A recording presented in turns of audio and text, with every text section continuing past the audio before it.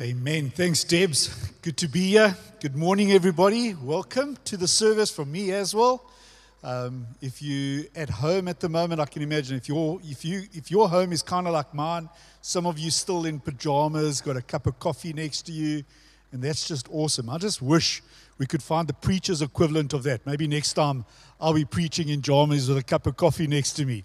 But God bless, however you are, wherever you are, whether it's at home or I don't know, in a hotel somewhere, wherever you're watching with friends, with family, may all of us really just long to hear what God has to say to us. May our hearts be open to receive what God is saying.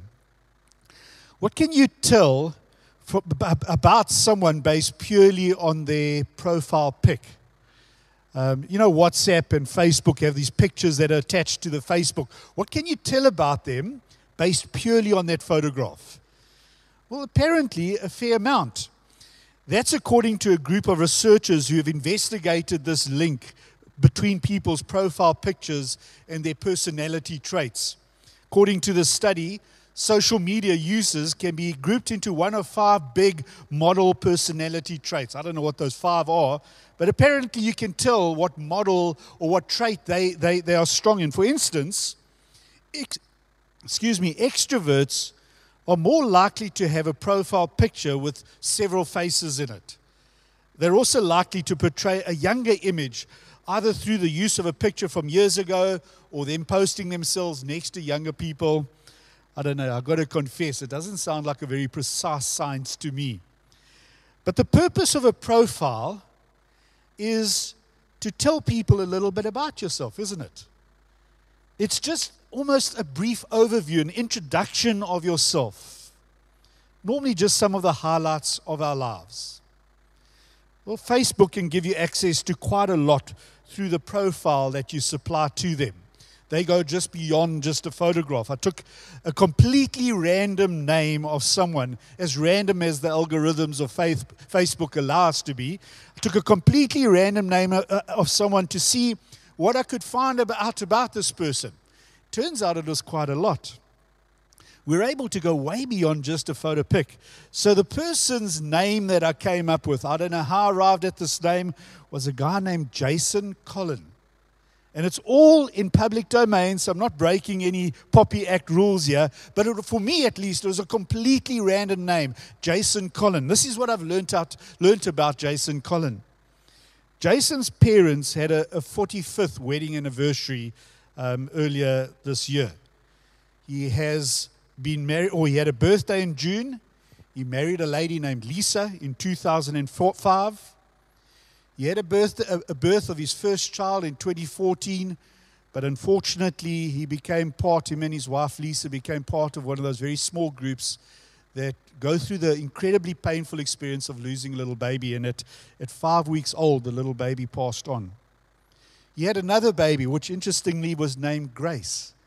In the photos I see he also has a son in the picture now.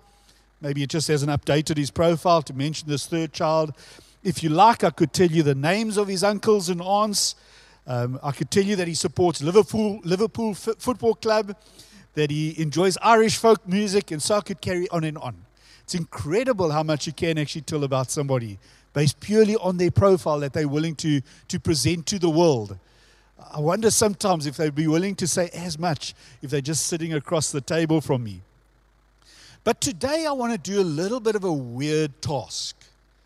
I want to build a profile of a typical sin. All right? So it's not a person in the hot seat. It's an action that many of us are familiar with even on a daily basis. A profile of a sin. By doing a profile, I'm hoping to take our knowledge about sin beyond just an entry-level kind of basic knowledge that I guess everyone has about this issue. I think all of us intuitively, all of us have this gut feel that we reckon we know that we are borderline experts about sin. We certainly know enough about it that, at least we should steer clear of it. You just need to look at the world around you. You look at marriages that are in the process of breaking up because someone made a stupid decision. and the pain that they're going through. You look at the impact of corruption in our country and how it's absolutely draining the core of the character of our country. You look at possibly your own selfishness and how it spins out into your life and how it impacts other people's lives. And you find yourself, and as you view these kind of things, you find it in yourself to wisely state that, granted, sin is not a good thing. I want to suggest that there's a whole bunch that for our own good we need to actually learn about sin. And so we're going to build a profile around this topic this morning, drag in a couple of, I think, pertinent points, and hopefully at the end of the day be clearer in our understanding around this massive, even though it's an unpleasant topic. And most importantly, how we navigate this thing as believers in an epic God. That's our task for today. Let's study the subject as it slowly unfolds in King David's experience. As you know, we're going through some of David's other Goliaths. And this is how we're going to approach this topic. And first zone that I want to look at out of 6 zones around this topic is in terms of the character of a sinner. What does a sinner look like? What does a sinner look like? King David, the topic of our conversation, actually started as simply David, a humble shepherd boy, the youngest in the family, but it was this younger version of David that chose to stand up to a raging, murderous giant, literally, absolutely literally, a combination of his courage, his faith, his character, all incredible attributes in this youngster, pushes him out of the general ranks of the army, and he says to the brute that is challenging the army, "I'll face up to you." And the list of character descriptions that can be derived from that simple act of David stepping forward is massive. I mean, here's a guy, obviously, that is incredibly courageous. A guy that is full of faithfulness to his God. A guy that is driven by huge, awesome convictions. A guy of integrity. Here's the bottom line, folk. Sinners look like this young David. Sinners look like you and me. Sinners look normal. Here's the bottom line truth. I used to own a fascinating book. It's actually a really great book called Doing Life. It got wet. I don't know, at some stage I had to toss it, but it was really a fascinating book. It was a book full of photos of men and women that are doing life in prison. And the thing is, none of us, just having looked at their pics, would ever suspect that these people would be the people that we readily label as the worst kind of sinners. In fact, if you look around you on any given Sunday, at least if you're back here at church, know that those saintly looking people around you are sinners, nothing less. Just like those people in the book. We wouldn't be able to distinguish between the two. Guys that I've counseled that have committed adultery, that have viewed pornography on a regular basis, that have stolen money. Can I tell you that without fail I've found them to be good people as well? Broken people, no doubt. Sinful people, no doubt. But on so many levels, really good people. People just like you and I. That's what sinners looks like. Moira, our communications officer and good friend and colleague, also put a great quote up on social media recently. Simply said this, spoke of sinners judging other sinners for sinning differently. A few words that make such a beautiful point. Sin is such a leveler. None of us dare step into the role of judge unless someone says, "Can I list the ugliness of your sin too?" Be very careful of becoming the judge. So if that's what the character of a sinner looks like, looks completely not normal, looks like you and me, we go to the next zone, which is the temptation and the invite. And that's captured in 2 Samuel chapter 11, verse 2 for David. This is how it reads. One evening, David got up from his bed and he walked around on the roof of the palace. I'm assuming it was a bit of insomnia kicked in. It's kind of weird, but sometimes when I have disturbing dreams or when I can't sleep, I'll get up and go play a couple of hours of computer games at 1 a.m. Bizarre. That's not what David had access to him. So he went for a walk around on the roof of his palace. And then the moment arrives. From the roof, he saw a woman bathing. And that incredibly poignant statement next, the woman was very beautiful. Here's the moment, folk. It's a mega moment that has just landed in David's life. He didn't have an inkling, and none of us do when these moments arrive. He didn't have an inkling of how big this night was going to be as he stepped out of his bed. It's a defining moment for his character, for his future, for the nation's future. In so many moments, in so many ways, this moment was going to be the biggest moment of his life, at least the most significant.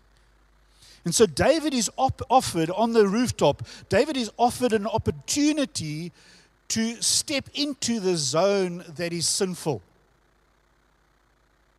Notice that he hasn't sinned yet.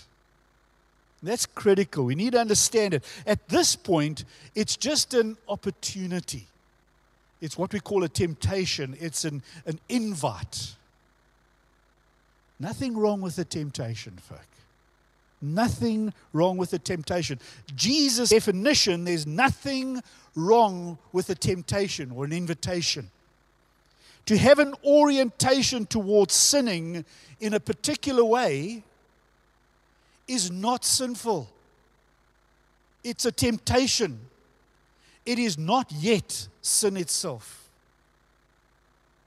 And so David has a choice set before him. Admire the beauty of a lady that he has just seen and then run as quickly as possible, or linger and start to entertain thoughts and feelings and fantasies that have no place in the soul of someone that follows our holy God. As someone once said, the difference between admiring the beauty of a lady and entertaining adulterous thoughts is only about 5 seconds. David lingers longer. You know, I confess that if I was in a similar position as David, I honestly doubt that I would have walked away from that rooftop unscarred by my own sinful orientations. I mean, all of us have a sin style that has more potential than other temptations to unhinge us in some way, some way, shape, or form. Even St. Paul feels this deeply, and he describes this struggle very, very well by saying, the things I want to do, I don't do. The things I hate, I do. He has those zones that he battles with everything in him to not actually commit the sin. So whether it be lust for the physical form of someone, or an ability to become incredibly angry very quickly, or a willingness to gossip, or a badly hidden pride or arrogance, a selfishness that shuts the poor out of our lives, all of us have something in us that is a very, very tough temptation to step away from. Best you know what yours is. The longer it stays hidden, the more danger and the more destruction it will wreak. On that night, on that rooftop, David fails, and he takes us to the next part of our profile that we're building, and he commits a sin. And so David chooses to sin. He chooses to step over a line. The verse actually says this. It says 2 Samuel chapter 11 verse 4 says, Then David sent messengers to her, and when she came to him, he slept with her. Effectively, he chooses in this moment, say the temptation has come, and now he makes the choice. He chooses against everything that up to that point in his life was important to him. He chooses against those things. His faith, his calling as the king, his character, even those that he truly loves. He chooses against those things. It's in some senses an absolutely thoughtless moment. his compulsive nature that at times served him well. I think it was part of a compulsive nature that caused him to step forward against Goliath. But that compulsive nature now fails him and pushes him instead to send a text to that lady, inviting, possibly even requiring her to visit, because he was the king after all. Now just watch the nature of sin and how it develops and goes from zone 1 to 2. Bathsheba falls pregnant as a result of that moment. And obviously that's not the sin part. But in order to keep the news from her husband, a guy named Uriah, David effectively murders him. Uriah is an incredibly faithful soldier. He sends him to the front line of a battle, and then he gets the rest of the troops to withdraw their support from him, and obviously he gets killed in the mix. You see, folk, sin has a need and an ability to expand, to gain traction. Given some room in our lives, it will push on to second base and then third base and so on. And that's why we must never underestimate the seriousness of sin, no matter how small it looks, because we never know what the next door will be that it knocks on. I think it's also critical to understand in this day and age that stepping over that line like David did is nothing less than sin.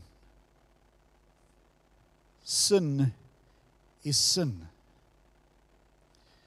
We may be able to explain why David made that bad choice. It may have to do with being the youngest kid and being denied any love and dignity from his dad. And so he constantly had to prove his manhood through women and abusing women. Maybe that's the reason. It may have to do with the fact that his compulsive nature had lots to do with living in a society that taught you to make life-changing decisions very quickly and without thought. I mean, if a lion is chasing you down, you're not going to sit down and strategize and think through the options. You will need to act immediately. You just have to act. And that's what he did here. It may have to do with the fact that, well, men are generally jerks around attractive women. However we explain that moment, whatever the backstage dynamics are that led him and set him up for that moment, it doesn't detract from the fact or change the fact that it was sin he committed. It's such an old antiquated word, that word sin. I don't actually know if it has any real meaning in people's hearts and minds nowadays. Back in Bible college days, I had to learn New Testament Greek. It was called Koine Greek, and the words for sin was the word hamartalos. And the way I remember that word, because we always had to do word association to try to remember the different Greek vocabulary. The way I remember that word is that if you look carefully, if you can almost see or hear the word harm in the word hamartalos. Okay? Hamartalos, harm, pretty similar. You know, the R is in the wrong place, but that really helped me massively. For me, sin has always been that. Sin brings in an element of harm. It harms our walk with God because effectively sin is a step away from God. It harms character because it intentionally takes us away from our better judgment. It harms, in the end, everything that is dear to us, our friends, our family, our world, creation. The taint of sin wrecks lives. Sin harms the world. Sin harms creation. Folks, sin is not best handled when it is simply explained away. And so we go to the next zone, the zone of guilt. Nathan was a prophet at that time, and he does a very kind act, very courageous act of stepping up to the king and saying, David, what you did with Bathsheba and Uriah, it is deep sin, and he explains it very clearly. He says this to his face, and I think there's a lot of space, a lot of great conversations that we could have around this thing of actually calling out sin in people. Oh, it has to be done so carefully. But sometimes it can be a very, very gracious and effective moment. And so Nathan calls out the sin in David's life. And David goes into that next gray zone of churning. His guilt His guilt is immense. Psalm 32 verse 3 and 4 describes very well and graphically, almost as graphic as possible in that day and age. He describes what that guilt felt like. Listen to what he says. He says, when I kept silent, my bones wasted away through my groaning all day long. For day and night your hand was heavy on me, and my strength was sapped as in the heat of summer. Look, this is the Goliath that I honestly believe David had to face up to. We're preaching in the sermon series about David's Goliaths, and guilt, I think, is honestly one of David's great Goliaths. I believe one of the massive challenges that tested David's character and his faith to the core was how he handled this guilt that came from his immense sin. What he did about this guilt. I mean, initially, if we look at that verse, he handles this guilt in silence. I mean, isn't that typical of us? Something in us tries to convince us that silence is the best treatment of guilt. Just keep quiet about it, and hopefully it'll go away. Hopefully people won't recognize. Hopefully it won't have any real, impact on my soul. Even David, one of the wisest men to have ever lived, is convinced by that lie.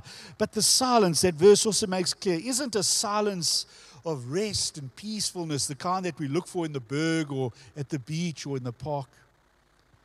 No, it's a silence full of groaning and anguish instead. Sin doesn't leave us happy in life. Sometimes we're even unable to put words to it, but there's this dis-ease about what we have done, a groaning somewhere in our soul, as if we've touched something evil. It took that moment. I arrived at that moment the last time I ever gave one of my daughters a hiding. It was a horrible moment. I can't even remember which of the two daughters, but I finished that moment and I walked out and I went to our lounge. And I sat there and I had this horrible, horrible sense of something just gone very bad. There was this groaning in me that said this was not right. My anger had stepped over lines that were never meant to be crossed. And I never gave my kids a hiding again after that moment. Just a groaning in me shouted very loudly about that moment. And so once the guilt has been experienced, David then steps into the next moment, which is absolutely critical in the building of this profile, the moment of confession. The next step, determines whether or not guilt is going to be an enemy or a friend to you. Because I do believe it could be one or the other. I was chatting to a guy a couple of weeks ago who had chosen to have an affair with a lady. And I asked him whether or not he considered guilt to be a friend or an enemy, because so much time is spent nowadays saying that we must get rid of guilt, as quickly as possible. We need therapy if we feel guilty at all. Well, this guy barely blinked before saying that the guilt was a friend to him. Took him by the hand, gave him the strength, and motivated him onto a journey back to his God. Back to his wife, back to a life that can honestly be described as blessed. Navigate this step of confession well, and guilt achieves its God-intended goal. Avoid the negatives that guilt can create in you. When we don't handle guilt well, it will wreak havoc. It will either cause a hard and increasingly calloused heart, where we'll become stubborn sinners, or you'll find other ways to shut the voice of guilt down, and we start justifying stuff that should never be justified in our lives. Or the guilt just starts to snowball and expand and grows and falls out until it leaves you hating yourselves even more. And the accuser, one of the biblical names of Satan, will have a field day with your well-being as he shoves that sin again and again relentlessly into your face as he draws your heart and soul down. please understand, confession is the first step on the path back from the ugliness and the horror and the destruction of sin. Confession is the first step on the way back. I turn towards God. I come clean with Him.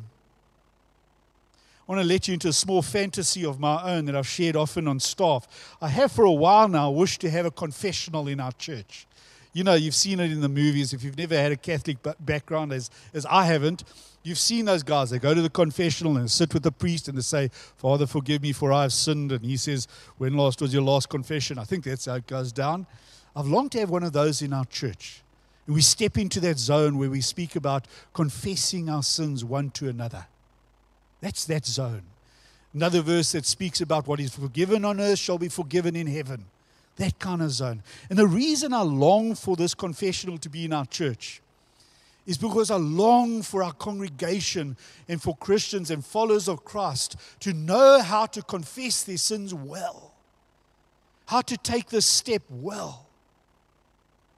Listen to David as he confesses his sin. Listen what it sounds like when we do this well. Psalm 51 verse 3 onwards. David says, for I know my transgressions, and my sin is always before me.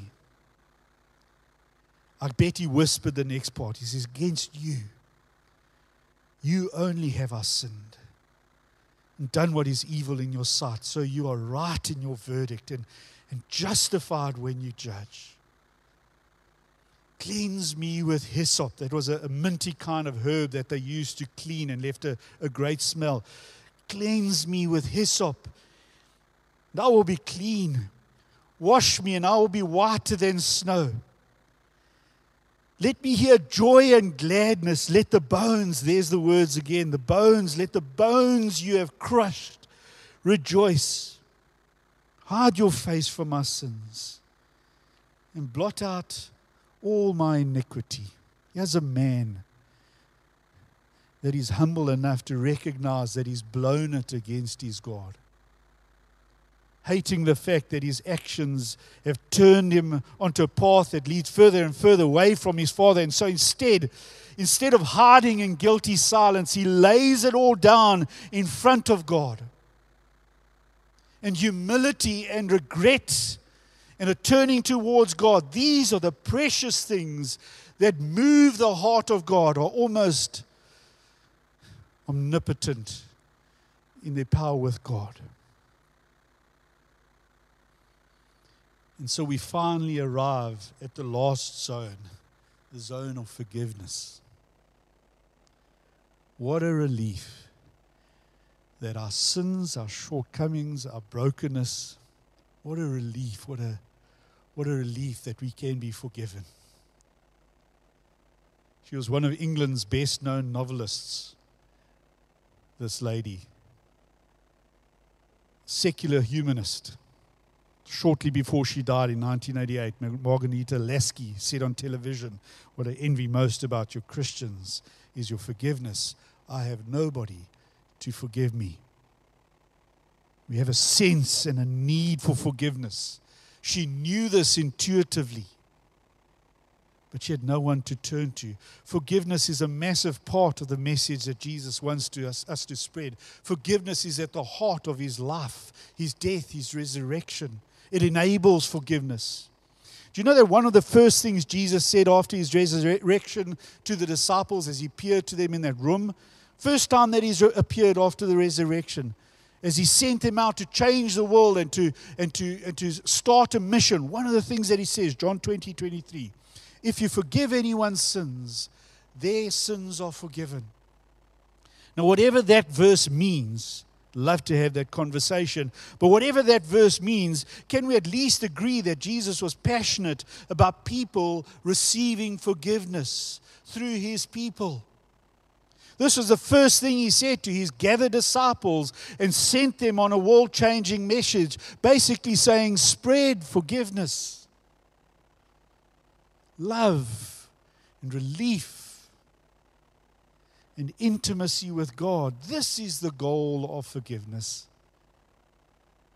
And this is the life story Jesus told again and again and again. It was almost like a stuck record when he was here on earth with us. Love is always the goal, a reconnection with God. The issue isn't the ugliness of sin. The issue is the reconnection with God. It's the story of the prodigal son, accepted by his dad when he expected ridicule and rejection. Instead, he found open arms. It's the story of that lady as she wept over Jesus' feet and found acceptance and protection despite these bunch of Pharisees judging her. It's the story of that other lady on the brink of being stoned by an angry mob, again finding a protector and forgiveness in Jesus. It's the story of a criminal dying on a cross next to Jesus as forgiveness and hope floods his soul in those last moments of life. It's a story that is told and retold at every communion service. It's why we do communion. Spread the blessings of forgiveness everywhere. Also, please be certain to receive the blessing of forgiveness too. Listen to David soaking himself in the warmth of his father's forgiveness. The picture comes to mind of us in one of those chilly days, maybe in the Berg, and you climb into a piping hot bath, and the skin starts to pucker, goose flesh kind of moment. You just lie there in the warm bath, and you go, this is amazing. Psalm 103. The Lord is compassionate and gracious, slow to anger, abounding in love. That's just the first line. He will not always accuse, nor will he harbor his anger forever. He doesn't treat us as our sins deserve or repay us according to our iniquities.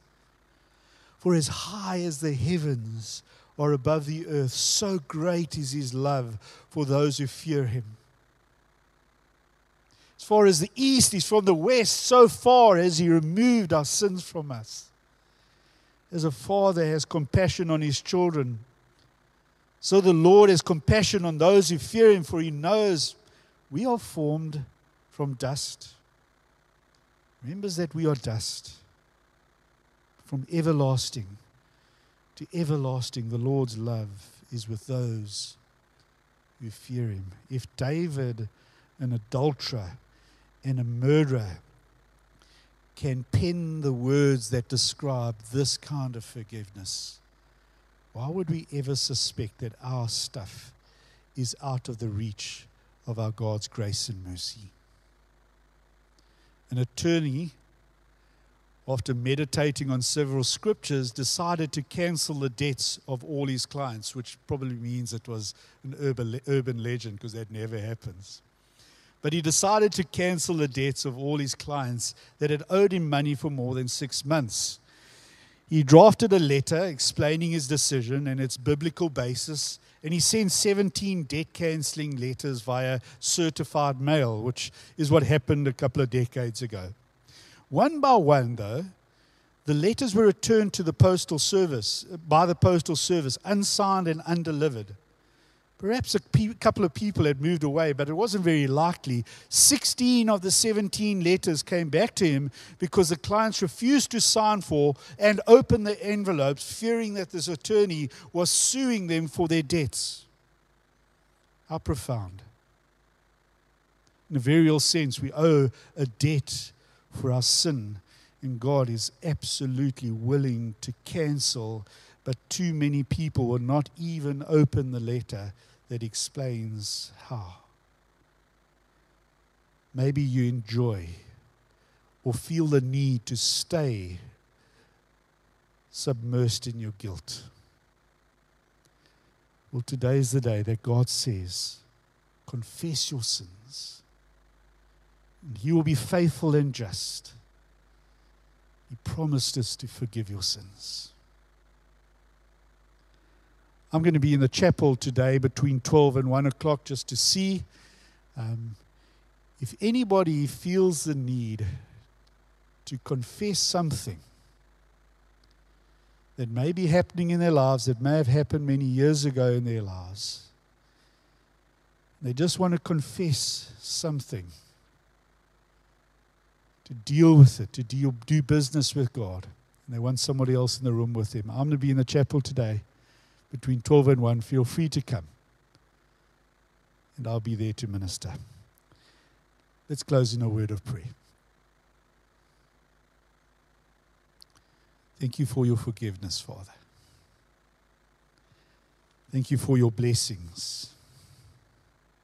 Oh God, teach us that more than hating the destruction of sin, may we come to the point of loving right living instead. May we come to the point of loving love, kindness, generosity, and honesty, integrity and honor and purity and all those good things. May we love these things. May these things fill our lives with your heart and your will. And may guilt only play the role that you intended. We pray in Jesus' name. Amen.